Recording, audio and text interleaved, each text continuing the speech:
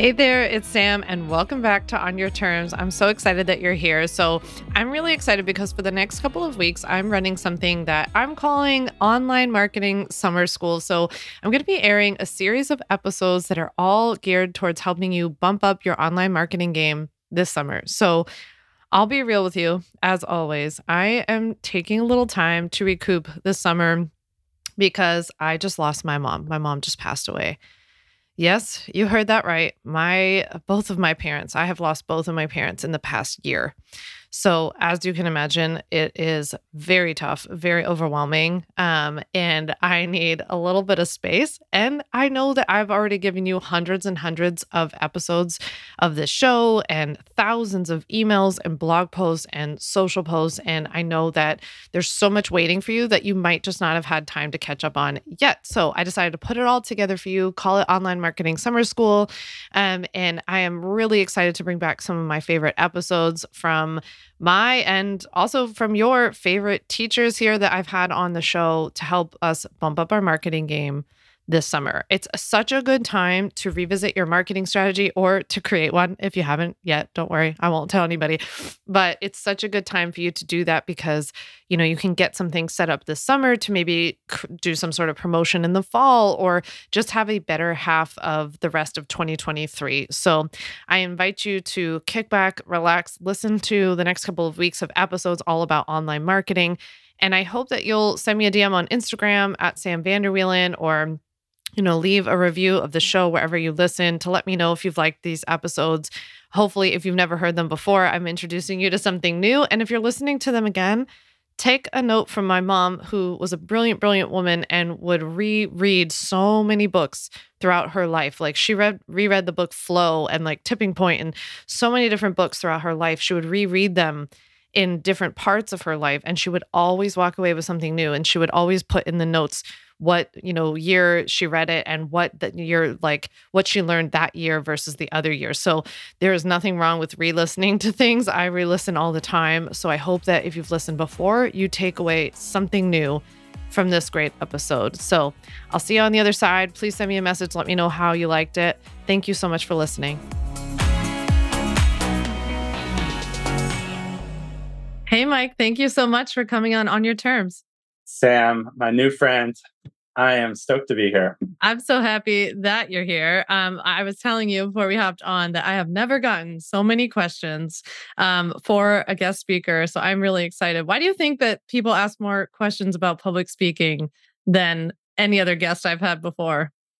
Yeah, that's so funny because I would have a million questions about like accounting or legal, but I think because I've thought a lot about speaking as a practice and how most people don't like it. I'm like, well, why do most people not like it? And I think there's this illusion that the best speakers just roll out of bed, put on their pants one leg at a time, make gold records, and then go out on stage and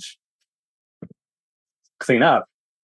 And I think most people don't realize that it takes a good amount of work. So if you don't know that, then you just kind of fall down the cliff of, oh, I'm not good at this. I call this the feel bad for me's, right? Like, I'm not good at this. Someone else is better. Feel bad for me. There's a lot that goes into it. And I think a lot of people don't know that. A lot of people wonder about practices for feeling less nervous. And then once you get beyond that, then there are all these questions about like, well, how can I get better and better and better? And what's really exciting is when people start to like it. And then it's like, how can I excel at this thing? And that's the best, because I do think it's a place where it's like, I always tell people this. I stopped playing sports when I stopped playing sports a long time ago. The last time there was any applause for me playing sports is when I was 22.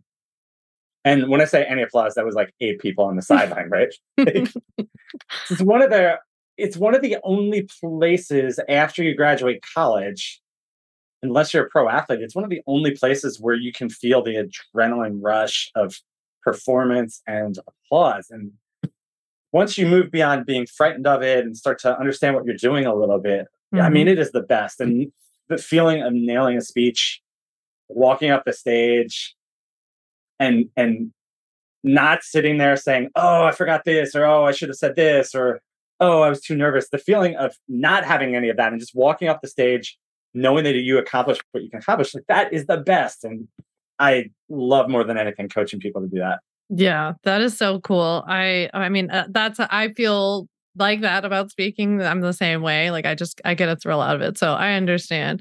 So speaking of helping people do that, can you tell everybody about what you do and how you help people? Yeah, totally. I help people, you listening to this right now, you've got a great idea in your head. And I help you get that idea out of your head in a way that snaps and crackles and pops with the audience and doesn't just pop at them, but motivates them to do something. And I help you do that better than you can imagine than you could. So I help you with figuring out like creative ways of bringing that idea to life and how to pair that creative idea with slides. It shouldn't be like your slides should not be your notes, which a lot of people do that. Like slides are treated like a big note card. Your speech should go with the slides, and then we try to coordinate the delivery with that too. And I help people with all three aspects of that. I help you understand it so that you're not just on stage trying to, like, trying to be Mike. Like it should be you presenting. It should be Sam presenting. It should be whoever you are listening presenting, not me. But I help you do that to the best of your ability, and I help train you for that so that you can keep doing it again and again and again. I'm happy to help people more than once, but the idea is that you work with me one time, and then after that, I mean, maybe you need a cleanup, but you're good to go. Yeah, that's awesome. And it's the coolest thing. I mean, when I work with, I'm thinking of my guy, Neil Dingra came to me, and this guy's like a multimillionaire, and he's so boring when he starts. And he told me that. He's like, yeah, I have no life. No life in my presentation.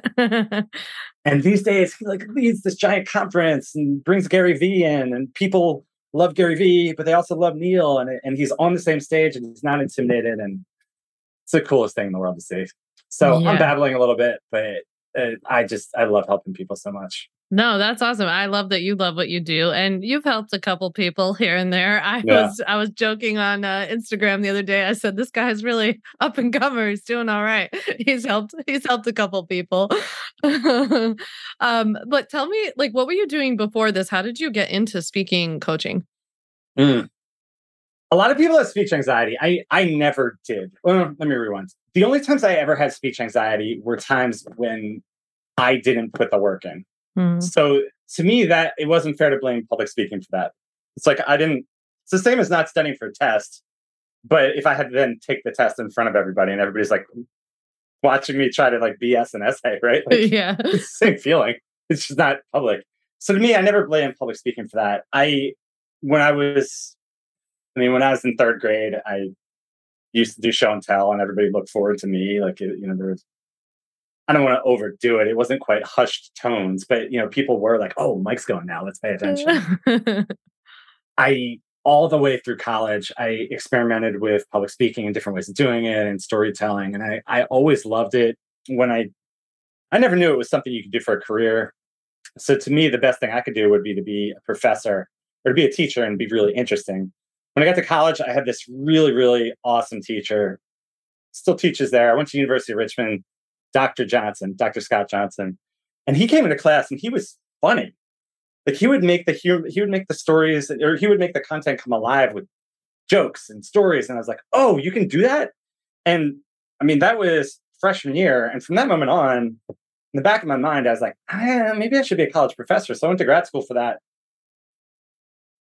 Learned pretty quickly that being a college professor has little to do with teaching. Yeah. That's my husband's life.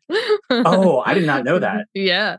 What amount of time does he spend teaching versus research grading? 2%. Yeah, totally. It's like nothing. His whole job's research. Yeah. And I learned that I had moved across the country. I moved all the way to Portland. I get there, and I'm like, is this it? But I didn't have anything else to do. I mean, I was trying to find a plan B. So I just kept going to school, graduated, got a job, and I was an adjunct on the side. I had like a God smiling on me moment where there was a guy from Nike who sat in on the class, wasn't even in my class, but I was an adjunct. His girlfriend was there. He comes up to me during a break. He says, "Hey, you're a really engaging presenter. Would you want to present at Nike sometime?" Okay. Did your heart stop? I think mine would have. Seems like something I should do. Yeah. At the time, I don't know anything. I don't know if I'm not going to get paid $100,000? Is it going to be zero? What is it going to be? I just knew I should say yes. I put together a presentation. It was one of the few times I was intimidated by the audience. Not ahead of time, but when I got on stage. I distinctly remember being there. I got spotlight on me. They had a chair set out. They invited, and anybody from Nike could have been there. Phil Knight could have been there. I guess LeBron, if he was on campus, could have been there. I remember looking out, and like people weren't like smiling and laughing the way college students were. And I just remember thinking, like, should I be entertaining them? It was weird. I had a microphone, like all these things I wasn't used to. And I just let the audience defeat me a little bit, even though nobody actually said anything. And by all accounts, it went well, but it left me feeling like I could have done more and I could have done better. So from that moment on, I was like, okay, well, but that was fun. What can I do about this? And I did a light amount of research. I found this company in the Bay Area called Duarte. I sent a really good email to the CEO. It was perfect timing. They were just expanding their academy. They needed people who understood story, which was me, and they needed people with teaching experience, which was also me. And it was perfect timing. I worked there for 7 years. Went to just about every big company that you can name. I did trainings there, flew all over the world, and I just loved it. One of the things that I give myself credit for is because it was the same or similar script every single time. Mm. I felt like, okay, well, I can do the thing where I'm presenting and it's just the same every single time and I put no work into it and it still goes well because the stuff's really good. But to my credit, I always tried to experiment with what would make people understand even more and even more and even more than that, and timing things, when to take breaks. If I change the phrasing on this joke, how would it sound? And from that, I feel like I went in knowing a lot, learned more there, and then the extra stuff that I did on the side really, really helped me with things like learning how to tell a story, with things like interacting with slides, knowing what people's attention spans were like, and really better understanding what people's pain points were. That's awesome. Yeah, long answer to your question, but I guess my summary of that is when I look at my life, I am a pretty indecisive person, but speaking was like the one realm that always made sense and do it. Yeah, it always made sense. And to me, like, it really feels like a calling. That's awesome. It feels like it speaks to you. And it sounds to me like when you were at University of Richmond, that the Professor Johnson like made you realize how transformative the way that you tell a story. Like I could tell the same story in a boring way and he could say it in this dynamic way. And you really took something from it. And so it sounds to me like you really took away like the power of telling a good story, being a dynamic, interesting speaker. Absolutely. Yeah. And, because you do think, I don't know, do you look back, like how many teachers did you have all the way through law school who, forgetting the content, just them as a teacher held your attention? I mean, do you have anybody? Not many. I mean, there was maybe one in law school who, it's funny because it actually touches on something you taught us at the ConvertKit conference, which was that she was my torts professor in law school. And so with torts, you're learning like what is negligence, what's assault and battery and like all these kind of fun crimes.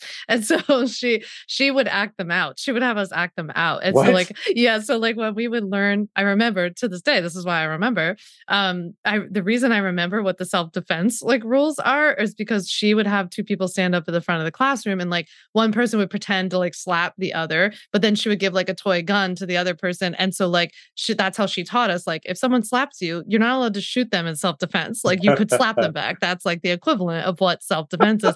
If someone shoots at you, then you could shoot back. And so she would have us like act this out. And so that was like the only dynamic law school teacher. Everyone else was like, and on page 75. Totally. Yeah, it was awful. That's what everybody does. And that's what people do in the corporate world too. Yes, exactly. Yeah, exactly. But that's amazing. How long ago was that? Yeah, that was in 2009. 2009. And that stuff still sticks with you. Always. I always remember like slap for a slap, like punch for a punch. I remember and I just remember like everybody was like goofing off and like pretending to like really like shock somebody. It was pretty funny. Yeah. But there just are not, there are not that many teachers who put that effort in. Because the No, easiest thing shout out is to Professor Mutcherson at Rutgers. so good. Because the easy thing is here's what the homework was. Yeah. Let's slowly discuss this exact thing that you read already. Yeah. Bringing to mind whether you should have done the reading anyway if we're just going to talk about it in class. And it's really easy to do that in our business too, where like, the people who are listening are experts at what they do. And so people get into a very teachy mindset of like, here are 5 things you need to know about keto. Like, here are 12 things you need to know about lifting in this way, like whatever. And so they just kind of teach, but I don't think they keep it more conversational or even like interesting. I don't know. It's a little bit flat. It can be flat. Can we talk about that for a second? Because this is one of the things I try to communicate to people. There's a big difference between a blog post and a presentation. Yeah. Because a blog post can be that. Yes. Here are the 5 things that you need to do. The presentation can also be the 5 things that you need to do. But you need to come up with a way to make those 5 things come alive on stage. Otherwise, why didn't I just read the blog post? Yeah, this is true. I can understand that. By the way, why do you think why do you think speaking is so important for us? What does it do for us as people, or for the people listening, or for our businesses? Yeah, I think if you want to live a life on your terms, title drop. Shout out. Yeah. I think it's one of the best ways to live a life on your terms. I mean, if you think about it, just think about the business person that you aspire to be. I guess it depends a little bit on what your field is, but I think most of the time that's someone who is on a stage, and that's not a coincidence because that communicates excellence. If you do well, it ups your perceived value. And frankly, the financial opportunity that comes with speaking on stage is tremendous. Yeah. And I'm not even talking about getting paid to speak necessarily. I mean, that's great. And sometimes people do, there are plenty of people who get paid 10, 20, more than that to speak from stage. But a lot of times it's, oh, well, let's take ConvertKit, the conference we went to. Yeah. I don't know how many people went to that conference thinking to themselves, I need to learn how to present from stage. But the amount of people that I talked to after my workshop who then wanted to do it, it's like way up there. And I don't know exactly how much money that'll make for me. And I certainly didn't look at that as the reason why I said yes to it. But I mean, it'll definitely be 5 figures. Yeah, for sure. So did Nathan Barry from ConvertKit give me a check for $10,000 to speak on stage? No. Will I make at least that? Yeah. That happens all the time. If you're an expert in your field and you're speaking from stage, the perceived value of you goes up and up and up. And I think we all know that, and that's something that can be a career or it can be a really nice thing on the side, but it certainly helps us it helps with marketing ourselves. It helps with business opportunity. And I guess the one thing I haven't said yet is it helps with your own confidence. That's true. Because there's so much happening when you're on stage. I mean, okay, do I know the content? Do I know the slide order? Am I looking at people? What feedback are they giving me? That woman over there looks confused. Should I do something about it? How much time do I have left? Like, there's a lot going on at the same time, but if you can nail it, it's the best feeling. Yeah. Yeah, that makes sense. I mean, yeah, you put yourself in front of the right people. I think I told you a couple of weeks ago, like right before COVID, it was one of my biggest speaking opportunities that I had gotten to date. And I still get customers all the time who say, I saw you speak at that conference and I have just been waiting, to purchase or whatever. So it's cool. But I also feel like too, everybody has different expression styles, and I have both speaking and writing. So like, I feel like I write differently than I speak.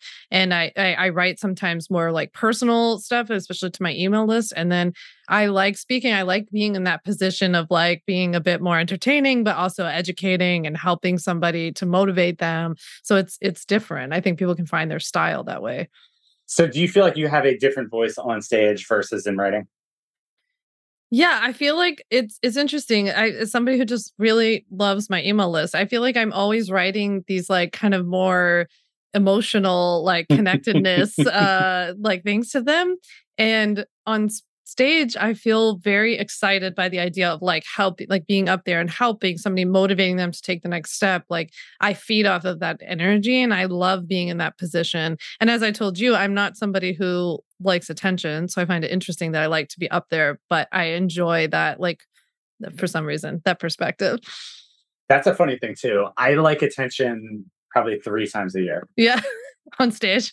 Yes. Yeah. Yeah. Yeah. If I like win the lottery or something, I'll take that attention. Like otherwise, everyone leave me alone.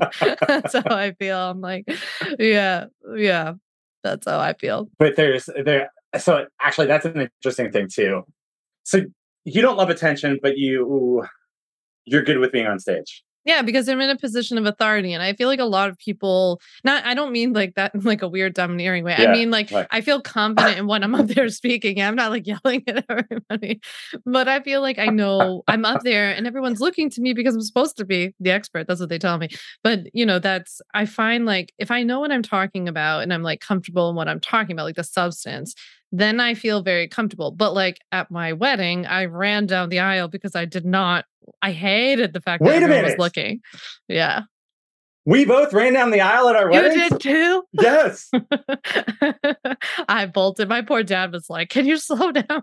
I was like, "No, we are gonna get up there now because everyone is looking at me and I would rather slink away into the darkness, but I can be up on stage and I'm like in my element." And I think a lot of people feel that way, like when they're speaking about something that they know.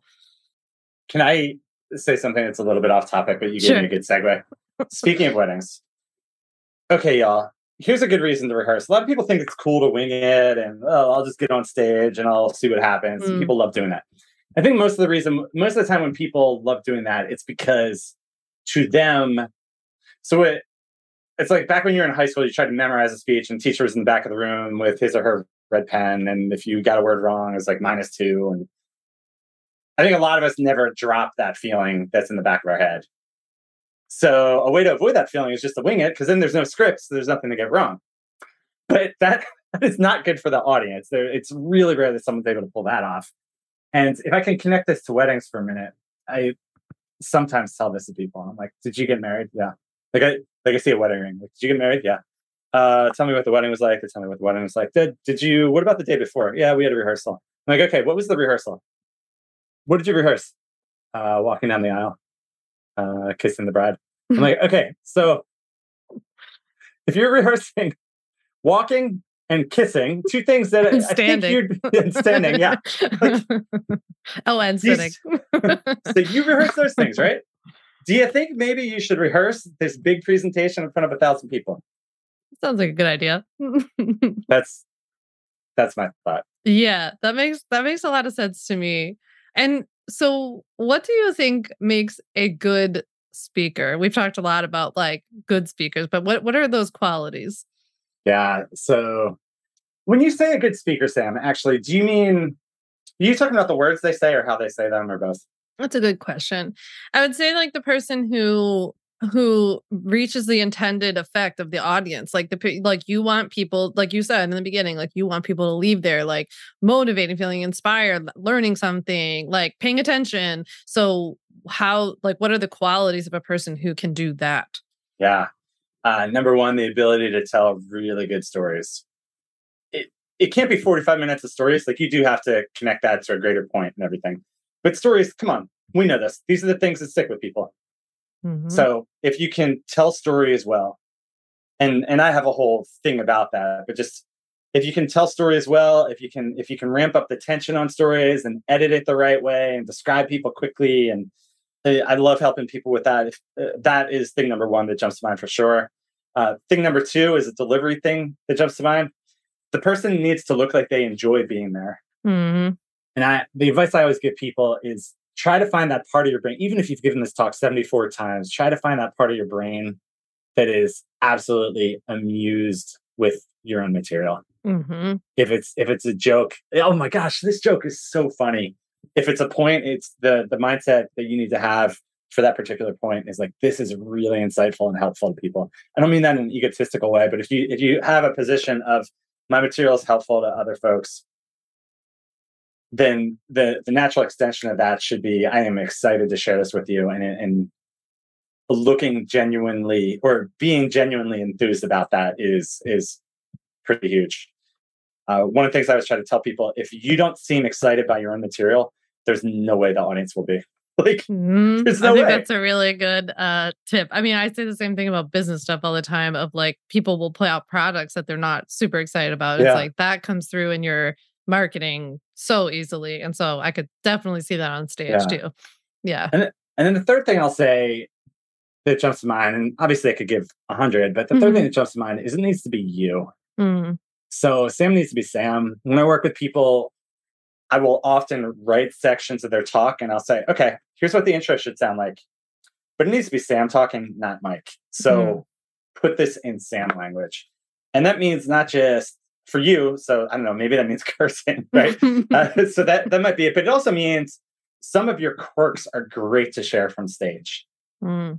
Because then the audience feels like they're getting to know you more. It's the same reason why we love podcasts and all these things. It's not just law, it's Law by Sam. Yeah, you got to do it on your terms. Yes, on your own. We're really plugging the show here, except they're already listening. But yeah, so I guess on the flip side, then, what are some qualities that make somebody either a bad speaker or a bad speech itself? Yeah. I think the first thing that jumps to mind is the speech is too much about the presenter. And I mean that in a couple different ways. So that can mean the speech is very braggy, which is probably what jumps to mind first. But the other thing that can look like is more the speech. You can tell that the speaker has overestimated what is at stake, and they've made it entirely about their own performance rather than about how it feels to the audience. And you see that all the time. Sometimes people will actually say out loud, I am nervous, or I don't like public speaking. Okay, so it's the same thing. Like the audience is going to follow whatever emotion you put out there. You just made the audience real nervous. Yeah.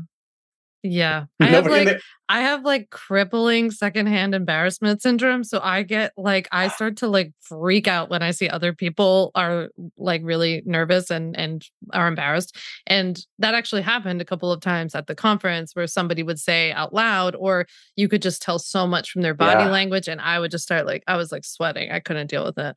Yeah. I feel for them. Isn't that how you want the audience to feel, right? Yeah, I feel for them, and you want to just be like, you got this. Just don't say it out loud. Oh, yeah. It's so funny. My friend Brett once had someone do that for him. So I don't think he ever got on a stage after this, but he was asked to give a speech. I don't remember exactly. I don't know if he didn't rehearse or if he just got really nervous what happened, but he's just full on froze. Someone in the audience just shouted out, "You've got this, Brett." Oh, that's so nice. It's so nice. It helped him in that day, and I think it was crippling long term. Oh, yeah. Yeah. Do you think that somebody who's that nervous about getting on stage can overcome it? Or is there... for sure. Yeah. So you can change. Yeah. On my podcast, I had Victoria Harrison. So she's an interesting one. She's married to Scott Harrison, who Scott is the founder. I forget what his position is now, but he's the founder of Charity Water. And his wife, Victoria, worked there for a long time. She was like lead designer. Scott is the most natural speaker I've ever seen. And as per Victoria, he doesn't rehearse. He just stands up there and goes. He's like the person who actually is able to do that, whatever he thinks great speakers do. So she thought that's just what speakers did. Scott tapped her to speak. I can't remember who the audience was, but like big investors of some sort. Just, hey, Vic, just give an update on X, Y, and Z. She just totally froze. Scott had to get up there and relieve her. She refers to it as the incident. So she came up with this whole plan and afterwards where she's like, okay, phase one, I am going to stand in front of a group and read to them. That was phase one. Church basement does that for a group. Steadily gives herself a little bit of a bigger challenge, a little bit of a bigger challenge, a little bit of a bigger challenge. This was amazing, but I actually factored into this because I was speaking at an event. I left early. I was like, yeah, I got to go rehearse. She's like, rehearse? So when she found out that good speakers actually rehearse, outside of Scott, who is a mutant, when she found that out, then she started rehearsing. Now, like, she loves speaking. Oh, so, that's awesome. Yeah, you can get better for sure. And I think there are a few different ways of doing that. One of them is to, almost get mad at the version of you that couldn't hack it the first time. That's one strategy. If you're motivated by like, spite, like I'm gonna overdo this. But I think really just treating it as a challenge and trying to get a little bit better and a little bit better and a little bit better. Here's the thing: most people never do that. Most people just accept their fate when it comes to speaking. Oh, I'm not good at this. So the bar for it is really low, And if you just implement a little bit at a time, hey, this week I'm just going to work on sounding a little more interesting. This week I'm just going to try to be a little more comfortable. This week I'm going to try a story. Like, people don't try this stuff. So if you can do anything at all, you'd be surprised at how quickly you can clear that bar. Yeah. Yeah, I love that. And shout out to Victoria for working at it, because that's amazing. And I think that will help a lot of people feel better. And also, I'm always trying to encourage this, like, it's not like manifesting becoming a better speaker. It takes work. And so you have to say, like, I want the end result, which is to be on stage or to be a more dynamic speaker or to start getting paid to speak or whatever. That might mean that there are some things you have to work on. It's not either you like stay at home behind your MacBook or you're like giving a TEDx talk. So there's a lot in between and we can work at it. I also want to encourage everyone to remember that, like, this is also why I take such a brick by brick strategy of, like, everything you do builds on this, like getting on Mm. Instagram and talking to your camera and like worrying what people are going to say to you back to that, or doing Instagram lives or starting a YouTube channel, starting a podcast, writing to your email list. Like, that's all starting to express yourself and starting to get comfortable telling your story and teaching and stepping into authority and all of that, right? It was interesting. So don't you feel like Glow was the best speaker at Yeah, she Crafting was so Commerce? good. Yeah, she's so funny. And also, by the way, she was totally entertained by her own speech. She laughed like half the time. I loved it. So that would be Yeah. me. I would just laugh at myself. And so, yeah, I love that. I was asking Glow about this. And I said, "Did you ever have a bad speech?" And she said, "Yeah." She had Really? a That's good to she had know. a mortifying one. Right. You would never think that, 'cause she No. just owned being on stage, funny, impersonating her mom, all of it. I asked Mm. her what made the difference for her, and she actually said something similar to what you just said. She Mm. said doing all the coaching on Zoom, Mm-hmm. coaching other people and getting used to hearing her own voice and trying to make points and telling stories. That's what made the difference for her. And Yeah. she's phenomenal. Mm-hmm. She speaks twice a month and certainly could speak more if she wanted to. She's also a crazy person that writes a new speech every single time, which Yeah, that's so wild. That's so exhausting. that is. She was great. And yeah, she's totally right. Like, I just don't think that people know how much with everything, whether it's speaking or writing content, filming videos, doing podcasts, how many at bats there are and how many there are strikeouts and there are fouls and there are singles and doubles and then there are homers. But as everybody sees it as either like, I'm not going to go up to bat or I'm going to hit a homer. There's just like so much in between. And I don't think they realize, like, if you want to hit the homer, there's going to be like a ton of singles for like a lot of them. And I think people don't realize that even those things, Instagram Live and stuff, that's maybe a live is a little bit different, but Instagram stories, TikTok, Reels, a lot of things that you see going viral are not the first draft. Yeah, that too. Yeah. So Yeah. it's the same thing as speaking, where it's, oh my gosh, she's really good at it. You don't know she's been recording for 3 hours. That was take 17, Mhm. but that happens all the time. Mhm. So Yeah. it's singles, and it's a lot of swing and miss that nobody else saw. Yeah, I could see that. What do you feel like are 3 areas, like, I mean, you see a lot of speakers and people who want to Yeah. speak more. What do you feel like are 3 areas that typically need to be improved upon the most? Yeah. So I think one of those is the way that people use their slides. And Mm. there's a couple different versions of that. One I kind of mocked earlier, which is when people put their notes on a slide. I think because of the prevalence of TED Talks and YouTube videos, there's a good population that's begun to see that, oh, this is meant to be more than just a note card with bullet points. So phase two of that is being a little more creative, a little more visual, using Canva, things like that. Also very good. But the master level, which is what I always try to move people towards, is it's not just using Canva, it's not just being visual, but it's interacting with the slide itself. Mm. So sometimes that's the slide is a character. Sometimes the slide can be part of the joke, but the background, so the slide is helping you to tell the story out loud. Mm. And if you started thinking that way, instead of just, I'm not going to do bullet points, or I'm going to find some GIFs, I don't know how you say it. Yeah, I never know. But there were a lot of them at the conference, I noticed, like a lot. Totally. And, Yeah. and, that, and it's good. But what's even better is if that GIF is a joke on its own, Mm. or if you say something and the GIF answers it. Like, using the slide as part Mm. of the whole act is a really, really good creative one that not many people do. I see what you mean. That would be really cool. Yeah, I could see that being very impactful. Another one. Okay, so I want to couch this. everybody says public speaking is the number one fear. I always tell people I don't totally trust those studies. My joke is I have difficulty believing that anyone in a den of vipers is just looking around and like, well, he's not getting the Q3 update right now. If only I was giving a speech. Like, so I really doubt that it's actually the number one fear, but I get it. People are nervous. But I think most people, once you become more confident in yourself, that's no longer a thing. But what is a thing is that you're only 60 or 70% confident. And you're not 100% there. So said differently, you believe you know your stuff, but you don't believe you're the only person that can give this talk. One of the things that I always try to tell people, you are the only person in the world that can give this talk.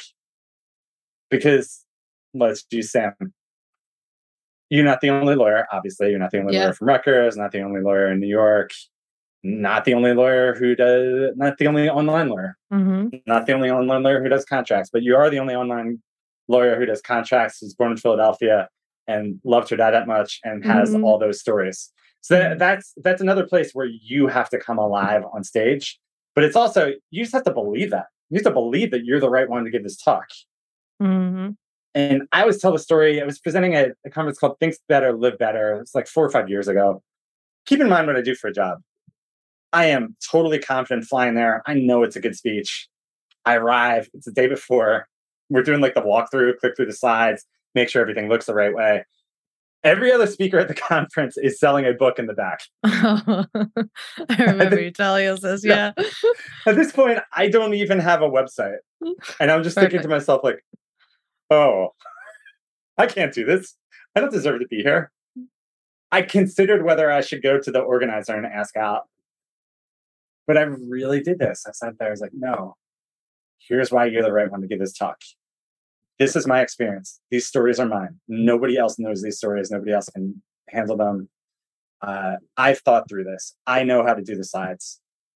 I have X number of years experience doing that. And when you start thinking that way and think of your specific backgrounds, then you can walk out on stage knowing that you are the right person to present.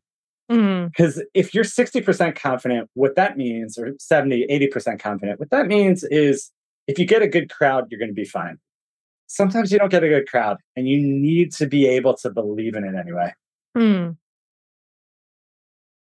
Yeah. Should the crowd's reaction not phase you one way or the other? Or not dictate whether or not your speech is a good speech? I guess that's how I should put it. Yeah. I mean, it should phase you, right? I mean, if the crowd's laughing and clapping and everything, like, that should be pretty great. And if they're bored, that should matter too. I mean, you should adjust to them. But your confidence when first sentence when you deliver on stage, like you need to be delivering that with total confidence. So I was also thinking, like, so much of what you shared at ConvertKit was that I thought was really helpful and interesting was about how we use our physical presence on stage, like our bodies, our voices. So can you talk to people a little bit about what some of your tips were around that? Yeah, completely. I think whether you're presenting virtually, whether you're in the same room with people, regardless, it's like, okay, you're the expert. I've got this great idea in my head. And again, I'm trying to get it to snap and crackle and pop in yours. Well, how can that happen? Sometimes I write it really well, but I can sure help if I use the stage the right way, if I use my voice the right way, if I show the audience, if I highlight with my voice, this is the important part. Or if I use the stage. So one of the things you can do on stage, if you're contrasting two different ideas, which a lot of the time we are, Sam is contrasting life without contracts and being really nervous and never knowing. So Sam should just use one side of the stage whenever she's that character. And when she wants to contrast it to the guy who's smartly paid $497 or whatever. Hey, it's cheaper than that. Oh, is it? Okay. Yeah. Whatever the cost is, it'd be worth $497. But using the other side of the stage to show that same exact person, but now they have a contract and now they can stop exerting all this brain power on things that probably are not why they got into business in the first place. So using different sides of the stage for something, that's a really big one. But I think the most effective one, and what I guess can just be used in most different types of ways, would be your voice. Because that's true whether you're presenting virtually, on the phone, frankly, when you're at a meal, try either making your voice go really loud or really soft. Mm-hmm. And one of the greatest things is you can make anything sound important if all of a sudden your voice gets softer. Mm-hmm. Yeah. I mean, you really want to go for it, add a pause there, right? Yes, I remember you talked a lot about the pause and the Yeah. timing. That was really interesting. So it's okay, ready? I love tacos. Like tacos is so important. Most important thing in the world. I think everyone can agree with that. But yeah, pausing is a really big one. And I think, yeah, let's talk about that for a second. One of the points that I try to make with people, and this is especially true when you're presenting virtually, people have often been told at some point in your public speaking career, you talk too fast. You got to slow it down. Sam, you got to slow it down. It's not actually what they mean. Right now, I am guessing you've got a lot of people listening to this podcast, and I'm guessing at least some of you are listening at 1.25, 1.5, maybe 2x speed, and they're totally able to track with everything.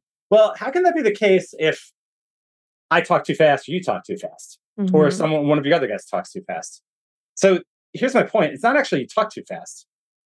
It's that you don't give the audience a chance to catch up. So the TED Talk that I always point people to is Adam Driver. Just watch a minute or two of that. Adam Driver, like Kylo Ren from the Star Wars movies. He talks super, super fast, but he pauses and he gives the audience a chance to catch up. And a good way that you can implement that is to, what you would naturally do is you would write your speech out or you would write your notes out and you would do it in paragraph form. A good way to force yourself to pause a little bit is to write it more like song lyrics. So that you're naturally taking a pause every like 7 or 8 words. Because it's almost impossible to speak too fast. But it's possible to lose the audience if you were speaking fast and you're not giving the audience a chance to catch up. That makes a lot of sense. Yeah, I remember you saying about pausing and breathing would be another thing. It's very difficult to breathe while you talk. It is. Yeah. Remember, so the workshop that we did, I called a couple of people up there to speak, and Grace was the last one. Yes, she was so funny. She's making me nervous. She wasn't breathing. A lot of people, and for whatever reason, it tends to be women. They don't breathe, and you get like a lot of times you'll see like the red blotches on someone's throat, probably because they're not breathing. I guess we get nervous. I don't know. We got to breathe. But I thought it was helpful when you said that about pausing between sentences. About taking a breath not only helped us to do that, but I could also see like for somebody like myself, like what I talk about with legal stuff, it's not feeling as overwhelming either because people have a moment to digest versus me moving on to the next point and they already haven't digested the first one. And then I get into overwhelm with people where they're just like, oh, there's too much for me to do. And I could see a lot of people listening, like whatever they teach about it being something similar. And pausing, or I like to think of it as just silence. Silence equals confidence. A lot of people think silence equals death. Silence equals confidence, actually. Yeah. Do you remember the statistic that I shared in there? About silence? No, I don't. Oh, what the heck? This was good. Sam? It's in there somewhere. Mike, there's a lot going on up there. Just kidding. No, so there's a company called Gong out in San Francisco. They do AI that looks at what makes for successful salespeople. So they transcribe everything. They look at what makes for successful salespeople versus just regular. And one of the statistics that they shared is that the best salespeople, after they give a price, are willing to wait, I think it's 2.1 seconds in silence, versus a more normal salesperson, it's like a second or even less, which makes sense, right? Because we've all done that where we've given a price and like, but if you can't afford it, it's fine. Yeah, we like somehow come up with a refinancing plan in the meantime to fill the silence. Totally, we're so nervous about it. 1997. Oh, it's too much. 1200. And they're like, I was gonna pay that, but sure. Yeah. But it makes sense. Someone who is confident, who knows that they are providing value, would be able to say, and you get all of that for 1997. Yeah. 1,000, 2 1,000. What do you think about that? Right? Or whatever that follow-up question is. Silence actually equals confidence. It's really hard for people to pause usually. It's really hard to be silent. I think a good activity that almost everybody can practice is print out song lyrics. Seriously, song lyrics. Print them, read them out loud in your house. You have to stop at the end of each line. 1,000, 2, 1,000, go. I could see that being really hard. Yeah. I think that's a really good tip. And for the sales thing, by the way, since everyone listening probably is having these conversations, I literally in the beginning, when I like briefly started a health coaching business, in the beginning, I would say the price and then I would cover my mouth. So I physically didn't talk. I was on the phone, so no one could see me. And then eventually this turned from covering my mouth to squeezing my hand. It was like a signal to myself to be like, just shut up. Like, Just shut in up. Philadelphia, we're not used to being quiet for very long. So like 2.5 seconds is like 6.5 years Philadelphia time. So I would be like just trying. But yeah, hot tip for anybody who needs it. Don't be afraid. Oh, I love that. And, that's actually a great speaking tip. Not obviously from stage, you couldn't just Cover your mouth. cover your mouth, but give yourself some. So at places where you feel awkward, it might be the content, it might be naming a price, whatever that is for you. Give yourself a premeditated. I am going to do this so that I don't just sit there and blush or get red faced or whatever your nervous tell is. Yeah, your nervous tell. That's true. Yeah. I mean, you could probably do something like with your hand, like pinch your fingers or something, like something really like small on stage, just a little signal to yourself, right? Or just I'm a fan of find someone in the audience that's a friendly face, and I am premeditated. I will look at that person. Well, that's cool. That's a good idea. Doesn't have to be someone you know. Better hope they don't turn on you mid talk. You're like, oh no, I was betting on you, and now you look like you hate me. when you have people in the audience that you know, do you like that or do you not like that? I like that, but I think like you, I probably do grab it. Like I guess you always notice somebody who looks like they're having a good time. Like they're like, yeah. Like this is so helpful. You can tell. And then I'll just be like, now we're like dating now. And I'm just gonna look at you. Oh my gosh. It's so funny. I remember teaching my first class in graduate school, and I didn't know how I was gonna do, but there was a student. This is the thing. Students don't realize.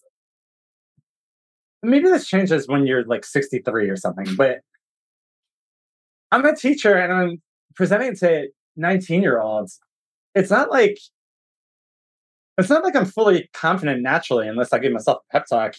So when students look like they're not enjoying it, your teacher notices that. Yeah. Anyway, there was a sophomore who seemed to be enjoying my jokes my very first time I ever taught. And I was like, yeah, Naomi. Yeah. Yeah, you just gotta lock it. You gotta find your Naomi out in the audience and just like lock in. Now you guys are best friends. Yes, totally. Yeah. That's a good tip. I could see that. Actually, somebody asked I'll ask you about it later, but somebody asked me a good question about like rituals, but we'll talk about that in a sec. Because I also wanted you to share, like, I think that, there are probably a lot of people who are listening. They're like, this all sounds great. And this is something I want to be in this, but how do I get there? And I know this isn't specifically what you help people do, but like in your experience, how does somebody go from sitting on Instagram and TikTok talking on lives to like starting to get onto stage and to try to grow that part of their business? Yeah, I would try to get your reps in before a big conference. Yeah. Sometimes their big speaking opportunity is a big conference. It's not impossible to make that leap, but it's harder. Yeah. So smaller conferences, like, or even go guest lecture at a university. I mean, I will tell you as a former adjunct who those people are getting paid probably $1,600 to teach that class. They would love to have a guest speaker. That's cool. And speaking to college kids will be more challenging than adults. Yeah.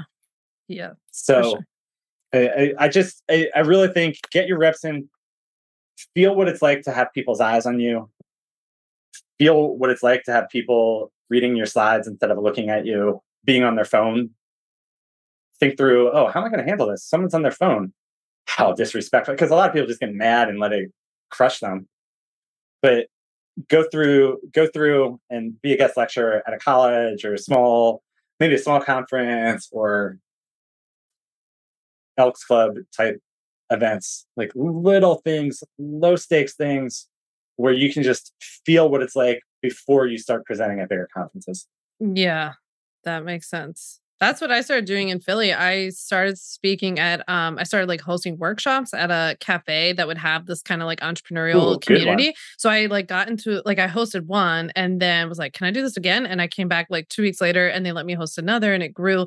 And then I started doing them like twice a month for like 6, 8 months. So I got like all these reps in, but also they grew.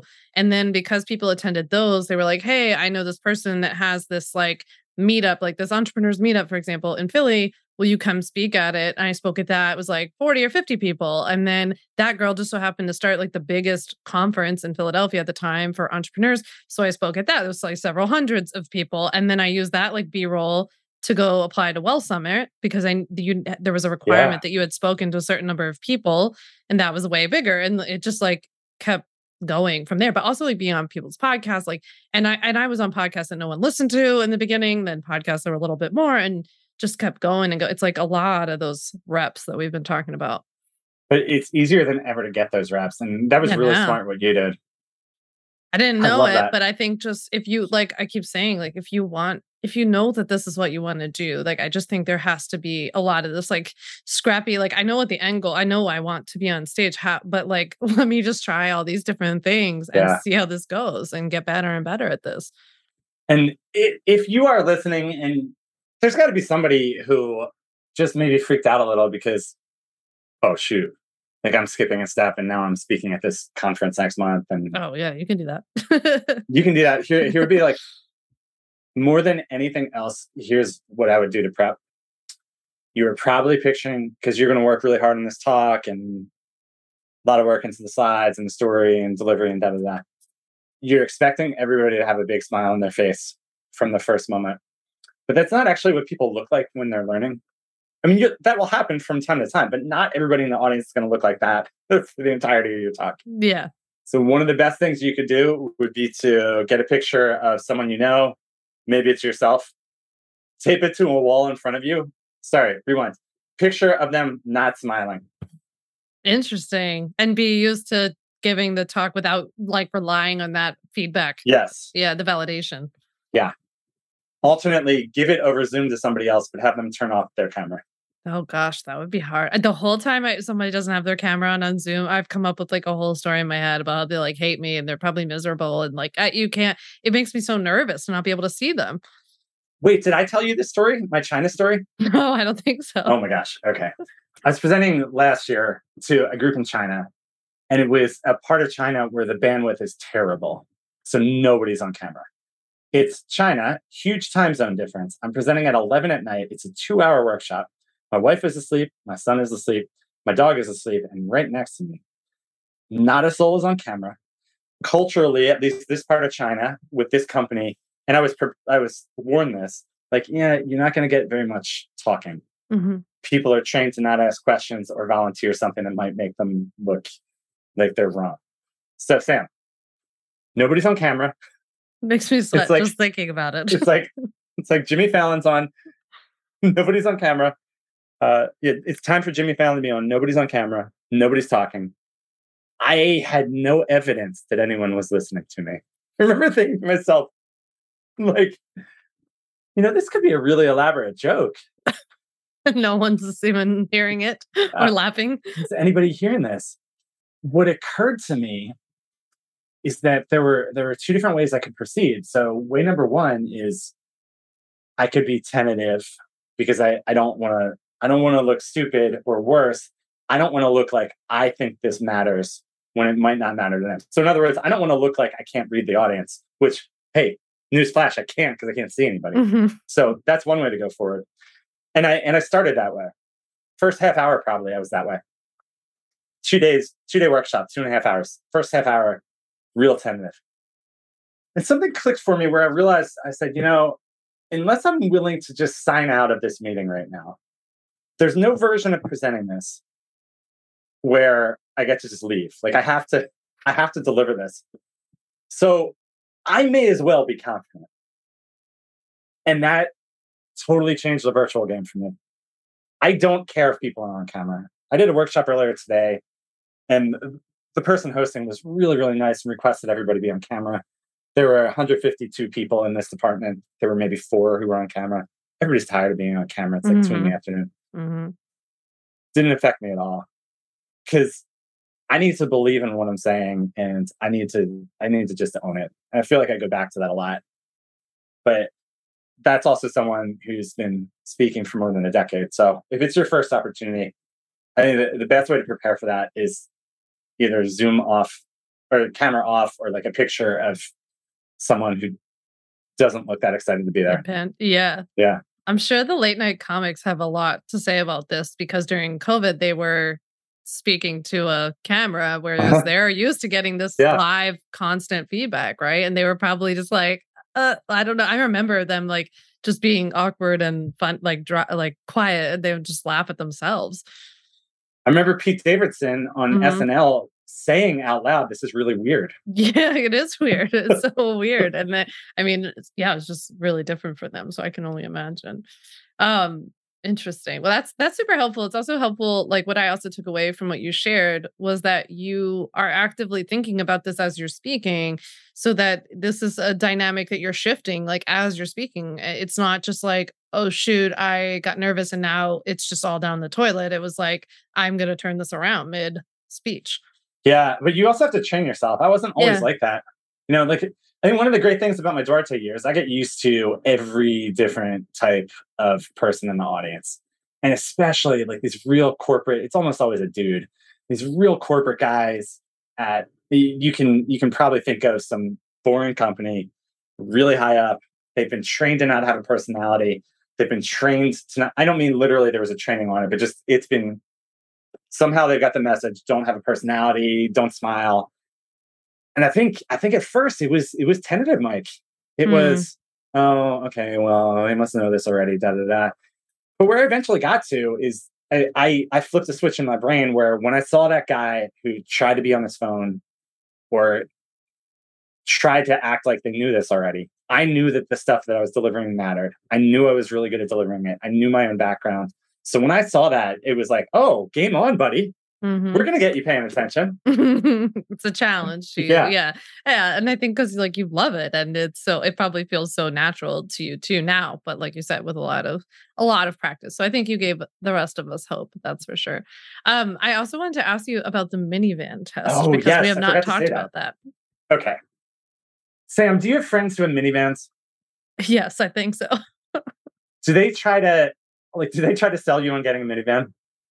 Not yet. No. You'll get there. Okay. If you haven't been sold on it, almost everybody. So it's like in your 20s, everybody makes fun of a minivan. 30s, people start to turn the tide. 40s, it's like half my friends have minivans. Every one of them sells me on it the same exact way. There are two different words used. You know what those are? Like one of No. the two. Everybody says either it's so practical or it's so reasonable. I know, of course. Yeah, everyone knows that Everybody minivans knows it's reasonable. that's not the hang up. Everybody knows like giant white shoes are better for your feet too. I Yeah. don't wear those either. Yep. The minivan test is this: when there is a well documented argument that everybody uses, you got to you got to deliver it in a different way. But you Mm, can think of political conversations that are this way, where someone just insert topic here, it's just sold the same exact way every single time.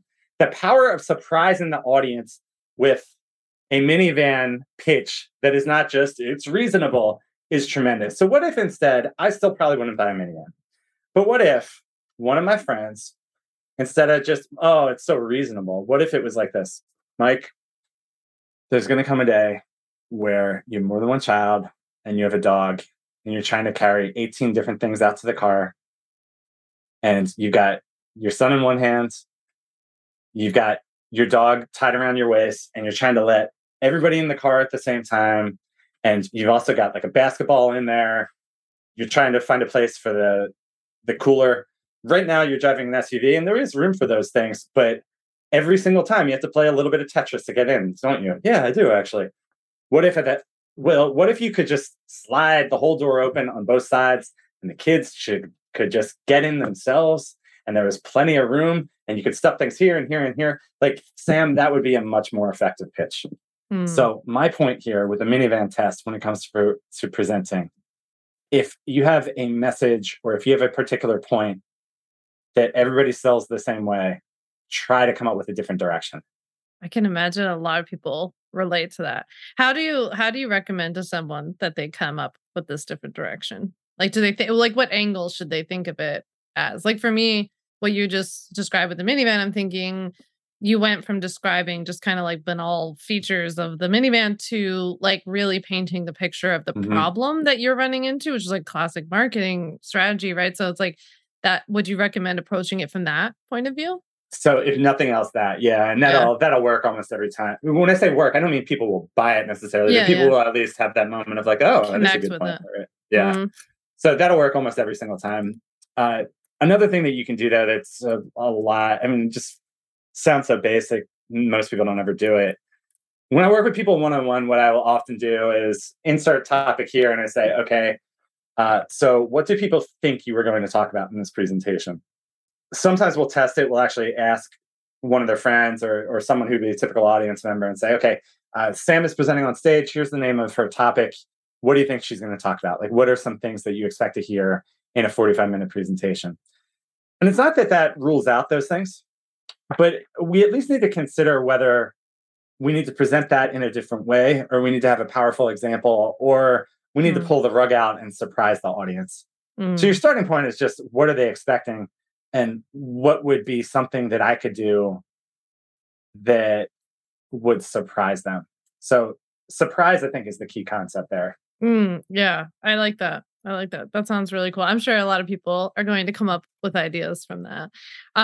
Speaking of the people, they submitted a lot of good questions that I Let's do want it. that I want to ask you. Lauren asked, "What is the simplest way to win over a big audience, and what's the quickest way to lose a big audience?" Mm. Simplest way to win over a big audience is to be either funny or at least likable at the very beginning. So when I work with people one on one of the things we obsess over is the very first line. Mm. The first line is usually, "Hey, it's great to be here. How's everybody doing? Hey, I'm Sam. I'm from Philadelphia. Have you had a cheesesteak before?" You wouldn't say that, but certain people would. So Yeah. we obsess over it. Some great first lines. And listen, I'm not saying it has to be this advanced because the second line matters, right? So great first line, and then you don't know what to do with it is not that helpful. My friend Joel helped with the talk, and his first line was, "So I was in Antarctica."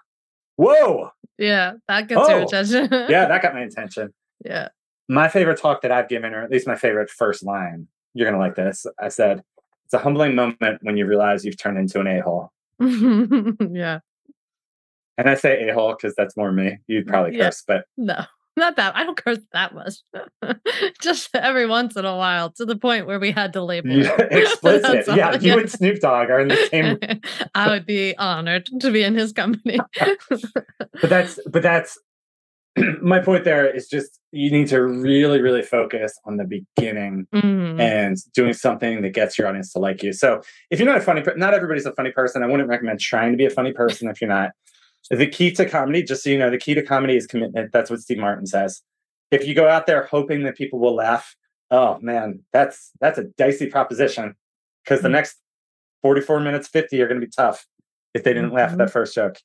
So if those things don't work, it's like, what is what is a narrative that you can begin that declares to the audience that I've thought about you? Mm, That might be as simple as, here is my topic. What is something that if I were to remove your pain point, and you should actually say what the pain point is, but what's if I were to get rid of this pain point, you would now be able to do. And if you can do that in the first minute of your talk, mm, that's a pretty good start. If you mm. can declare to the audience, I've thought about you and I'm trying to help you, that's a pretty good start. That's really cool. And what do you think is the fastest way to lose the audience? Yeah, talk about yourself. So Too start off with a much. resume. Mm, I had a this is a good metaphor to think of. I had a college friend who got married on the property through like a strange sequence of events. He got married on the property of a really famous celebrity. Like every single person listening to this knows who this guy is. Out of courtesy, him and his wife invite the guy, but they don't think he's going to show. Well, I wouldn't tell you the story if he didn't show. Like 45 minutes in, guy shows up. I wasn't at this wedding. My friend was. He said, he's like, it was the strangest thing. He said, name of celebrity shows up. Nobody said a word. In fact, the whole room went silent. And it was like the oceans parted. And he just walked to the front of the room. And we just all expected him to give a speech. And he did. And he started talking about how beautiful the furniture was. And do you know how old this wine is? And have you taken a tour of the property? And did you see this? And did you see this? And did you see this? And you would think, Sam, this guy ends up talking for 10 minutes. You would think somewhere in there he would talk about, I don't know, congratulations, husband and wife. Nope. Entirely about himself. People don't go to that level at the beginning of a talk necessarily, but a lot of people start with their resume. Yeah. They think they have to establish credibility. Uh-huh. Yeah. So I've been doing this for this many years, and I've worked with this client, and this guy's really impressive, right? And this and this and this. And I get the instinct for that. But there's a much smarter way of doing it, which is to tell a story. And when I say story, I mean like an anecdote or example, or just I was working with insert impressive company here or insert impressive person here, and tell the rest of that story. And that way you get 2 for 1. And now that story needs to be about the audience. But if you do that, then you're making yourself likable by telling about something the audience can relate to, and you've just declared authority. And that's a much better way to go. That's really cool. Okay. That's helpful. Somebody asked, how do I not bore people? What captivates better? Lots of details or a quick, straightforward story? I assume those are about 2 different stories, right? Yeah. I mean, they're saying what captivates better, like a story that has a lot of details or a story that's really straightforward. Oh no, you should do one detail. I mean, the worst storytellers are, no, I don't know about the worst. If it, like, picture a bad storyteller in your life. You don't have to say who it is, but they go off on tangents. Right? That's what they, yeah. Right. So what's a tangent sound like? Just all over the place. Probably what's happening to that person is they are remembering details from that story as they are telling it. So they're saying, I was going down the Schuylkill one day, and I remember that I had a lemonade in my cup holder, and I heard a hawk go overhead. And as the person listening, you're thinking to yourself, okay, lemonade, that's going to matter later. That's going to matter later. It doesn't matter later, right? It never does. So a little bit of detail is great. It's great to hear the thoughts that went through your head. It's great to hear one detail about the room that you're in. It's great to hear one detail about the person you're talking to. So one detail tends to be good, maybe 2 details. But when you start talking about lemonade and I was wearing Argyle socks and why did this Pathfinder cut me off, those things don't matter. But yeah. Okay. That's helpful. My dad, by the way, was the king of giving directions. He'd be like, Sam, do you see the Wawa? The Wawa's coming up on your right. Do you see it? Do you see it? I'm like, yeah, Dad, I see it. I see the Wawa. Okay, that's not it. Keep going. I'd be like, well, why did I focus on the Wawa? Like, and now I'm all like disoriented, and I got over in the other lane, and it was like, what? How was the Wawa relevant to the story? I was like, that's always what he did. My mom, I remember the first time she gave me directions to drive down the shore. It was the same thing, like a whole legal pad, and it was like, you will see da da da. Do not turn. It's like, why do I need to know that? Just tell me where to turn. It's so true. That's really funny. He always did that. I would get like so laser focused on this Wawa and it would end up being nothing. Natasha asked, this is a good one. She asked for tips for combating nerves, or is that part of what makes what makes showing up so rewarding? Yeah, you should have some level of nerve, unless it is a talk that you've given a ton. Then your nerves will go away, because you've already proven to yourself, I can deliver this. But if it's a talk you're giving the first time, second time, third time, and you have nerves, that's not a bad thing. Think about times in your life when you've been nervous, sporting events. I was nervous when I proposed. Did I think my wife was saying no? I mean, it wasn't like shooting a 3. We've got like a 25% chance. Like, we talked about it. And so my point is just nerves communicate you know something's at stake. That's good. Yeah. That's what propels you to greater performance. That said, I get the question. What you need to do is to rehearse enough that you know it. If it is your first time and you're nervous, you need to rehearse enough to where you know it inside and out. And then you need to give yourself, this is going to seem contradictory, but you need to give yourself freedom to not say it the same way that you just rehearsed. Mm. So the rehearsing is just to get it in your brain. The audience has no idea what you're supposed to say. They have no idea what your script sounds like. So once it's in your head, you're not going to forget it at that point. It's in your head, and now you know it well. Now you're on stage, and once you're on stage, you can run with it and take it in any different direction. Here's an excerpt if it's helpful. What was the movie called? Oh, Taxi Driver. Mm. Jodie Foster was all excited to be in that movie because De Niro was a legend for his ability to improv. She's super excited. She's like, oh my gosh, I'm going to hear all about this. Shows up the first day, and De Niro just schools her because he knew the script inside and out day one. Oh.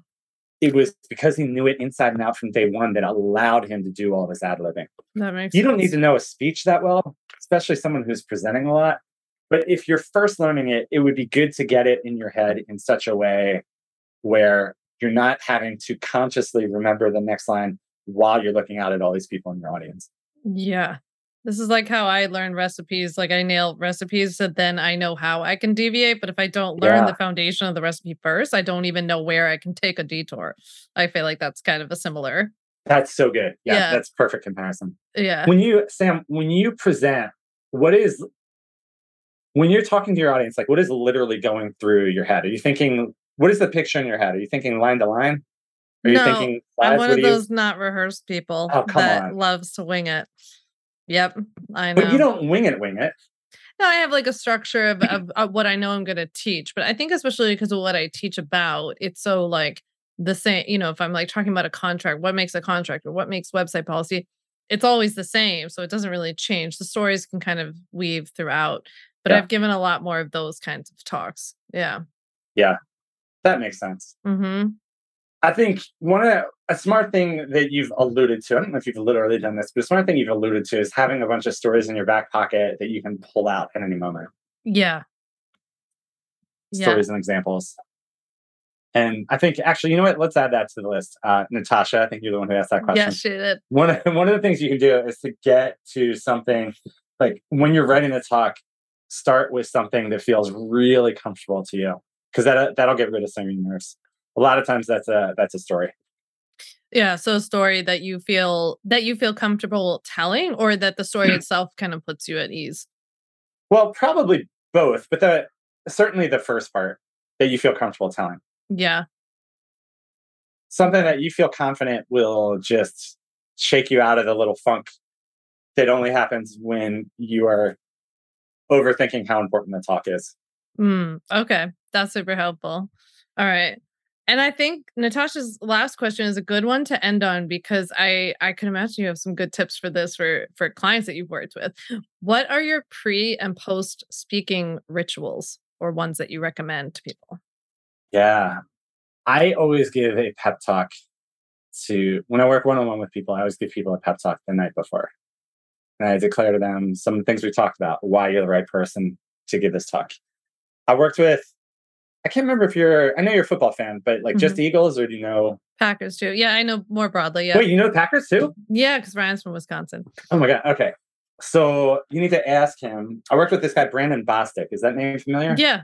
Mm-hmm. You know who that is? Yeah, I know. I've heard of him. Yeah. Okay. So Brandon is an amazing human who had a bad play. And because of that bad play, he got a lot of hate mail and all these things, and stopped loving football, but he's doing great things now. And his talk is about coming out of that. He was presenting at a conference. He had never spoken at a conference before. And I had this little like, yeah, but do I still need to do this pep talk thing? Like, this guy's played in the NFC Championship. 60,000 people at crazy safe, or whatever the Seahawks stadium is called, 12th man and all this. I'm like, does he really need this pep talk? Decided I should give it to him. And he talked about it. I mean, he said the night before, he's like, this feels like tomorrow is game day. Oh. Guy who played in the NFL, been in the NFC Championship game.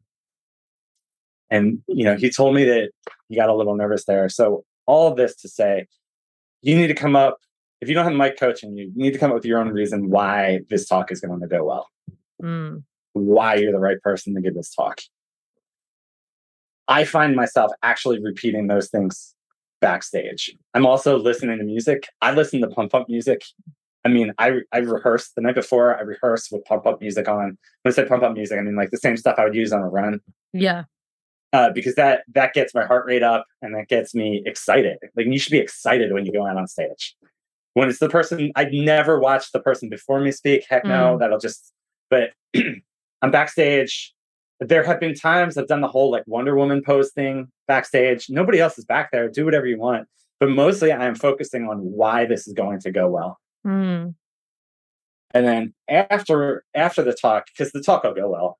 I mean, if you've put the work in, I mean, obviously if you've worked with me, it'll go well. But even like if you haven't, sometimes speeches don't go well. They rarely go as poorly as you think they do. It's understandable if they don't go as well as you want them to, but you should still take time to write down the things that you felt like were best, whether that's in an individual line, whether it's a whole story, particular slide. The thing where you felt like you were in flow, that's what you should really focus on after the talk. Sometimes you're lucky enough the whole talk was in flow. Sometimes it might have only been 30 seconds, but that's what to focus on and why that happens. So that next time you deliver, we've got a place to start from. Yeah, it's like muscle memory. Yeah, that's awesome. That's really helpful. Well, this has been so much fun. I could talk to you all day. But I also think it would be helpful for you to tell everybody how they can find you, contact you, where they can learn more from you and work with you, obviously. Yeah, totally. So website is bestspeech.co. There you can sign up for a free resource that I think is super helpful, where we will send you a series of emails that are the 7 traits of the best speaker at every conference. Basically, it's the stuff that you need to nail to be the person that everybody remembers. I've got a podcast that I love, the Best Speech Podcast.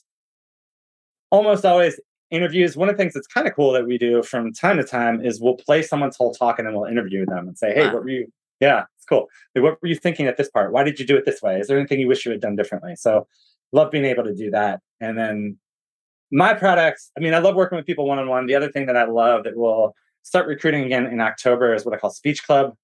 So that is for people who want to up-level their speaking. And the promise at the end of that is you will have a battle-tested talk that you've received feedback on already.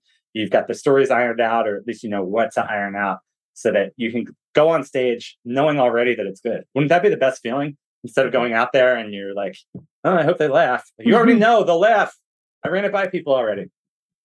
So these are all things that I love. Obviously, I love doing all this, and I have loved talking to you, Sam. My old friend. I feel like we're friends from like third grade or something. I know. You're the best. I'm just so glad that you did this. I think people are going to get so much out of it. And it's cool that when this episode comes out, then your group program will be starting soon. So guys, reach out to Mike. And if you want to learn, but I also could imagine people are going to learn a lot from listening to your podcast, because hearing that in real time is going to be really helpful. Yeah, it's super cool. Thank you so much for doing this. Sam, thanks for having me. You're the best. Thanks so much for listening to the On Your Terms podcast. Make sure to follow on Apple Podcasts, Spotify, or wherever you like to listen to podcasts. You can also check out all of our podcast episodes, show notes, links, and more at samvanderwielen.com/podcast. You can learn more about legally protecting your business and take my free legal workshop, 5 Steps to Legally Protect and Grow Your Online Business at samvanderwielen.com. And to stay connected and follow along, follow me on Instagram at samvanderwielen and send me a DM to say hi.